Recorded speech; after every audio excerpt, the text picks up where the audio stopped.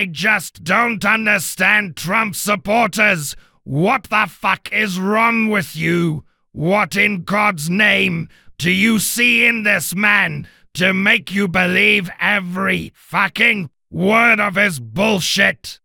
He has told you some of the dumbest, most idiotic lies that I have ever heard in my life, and he never offers proof or facts or evidence to back up any of his shit. All he has to do is say it, and you suckers buy it.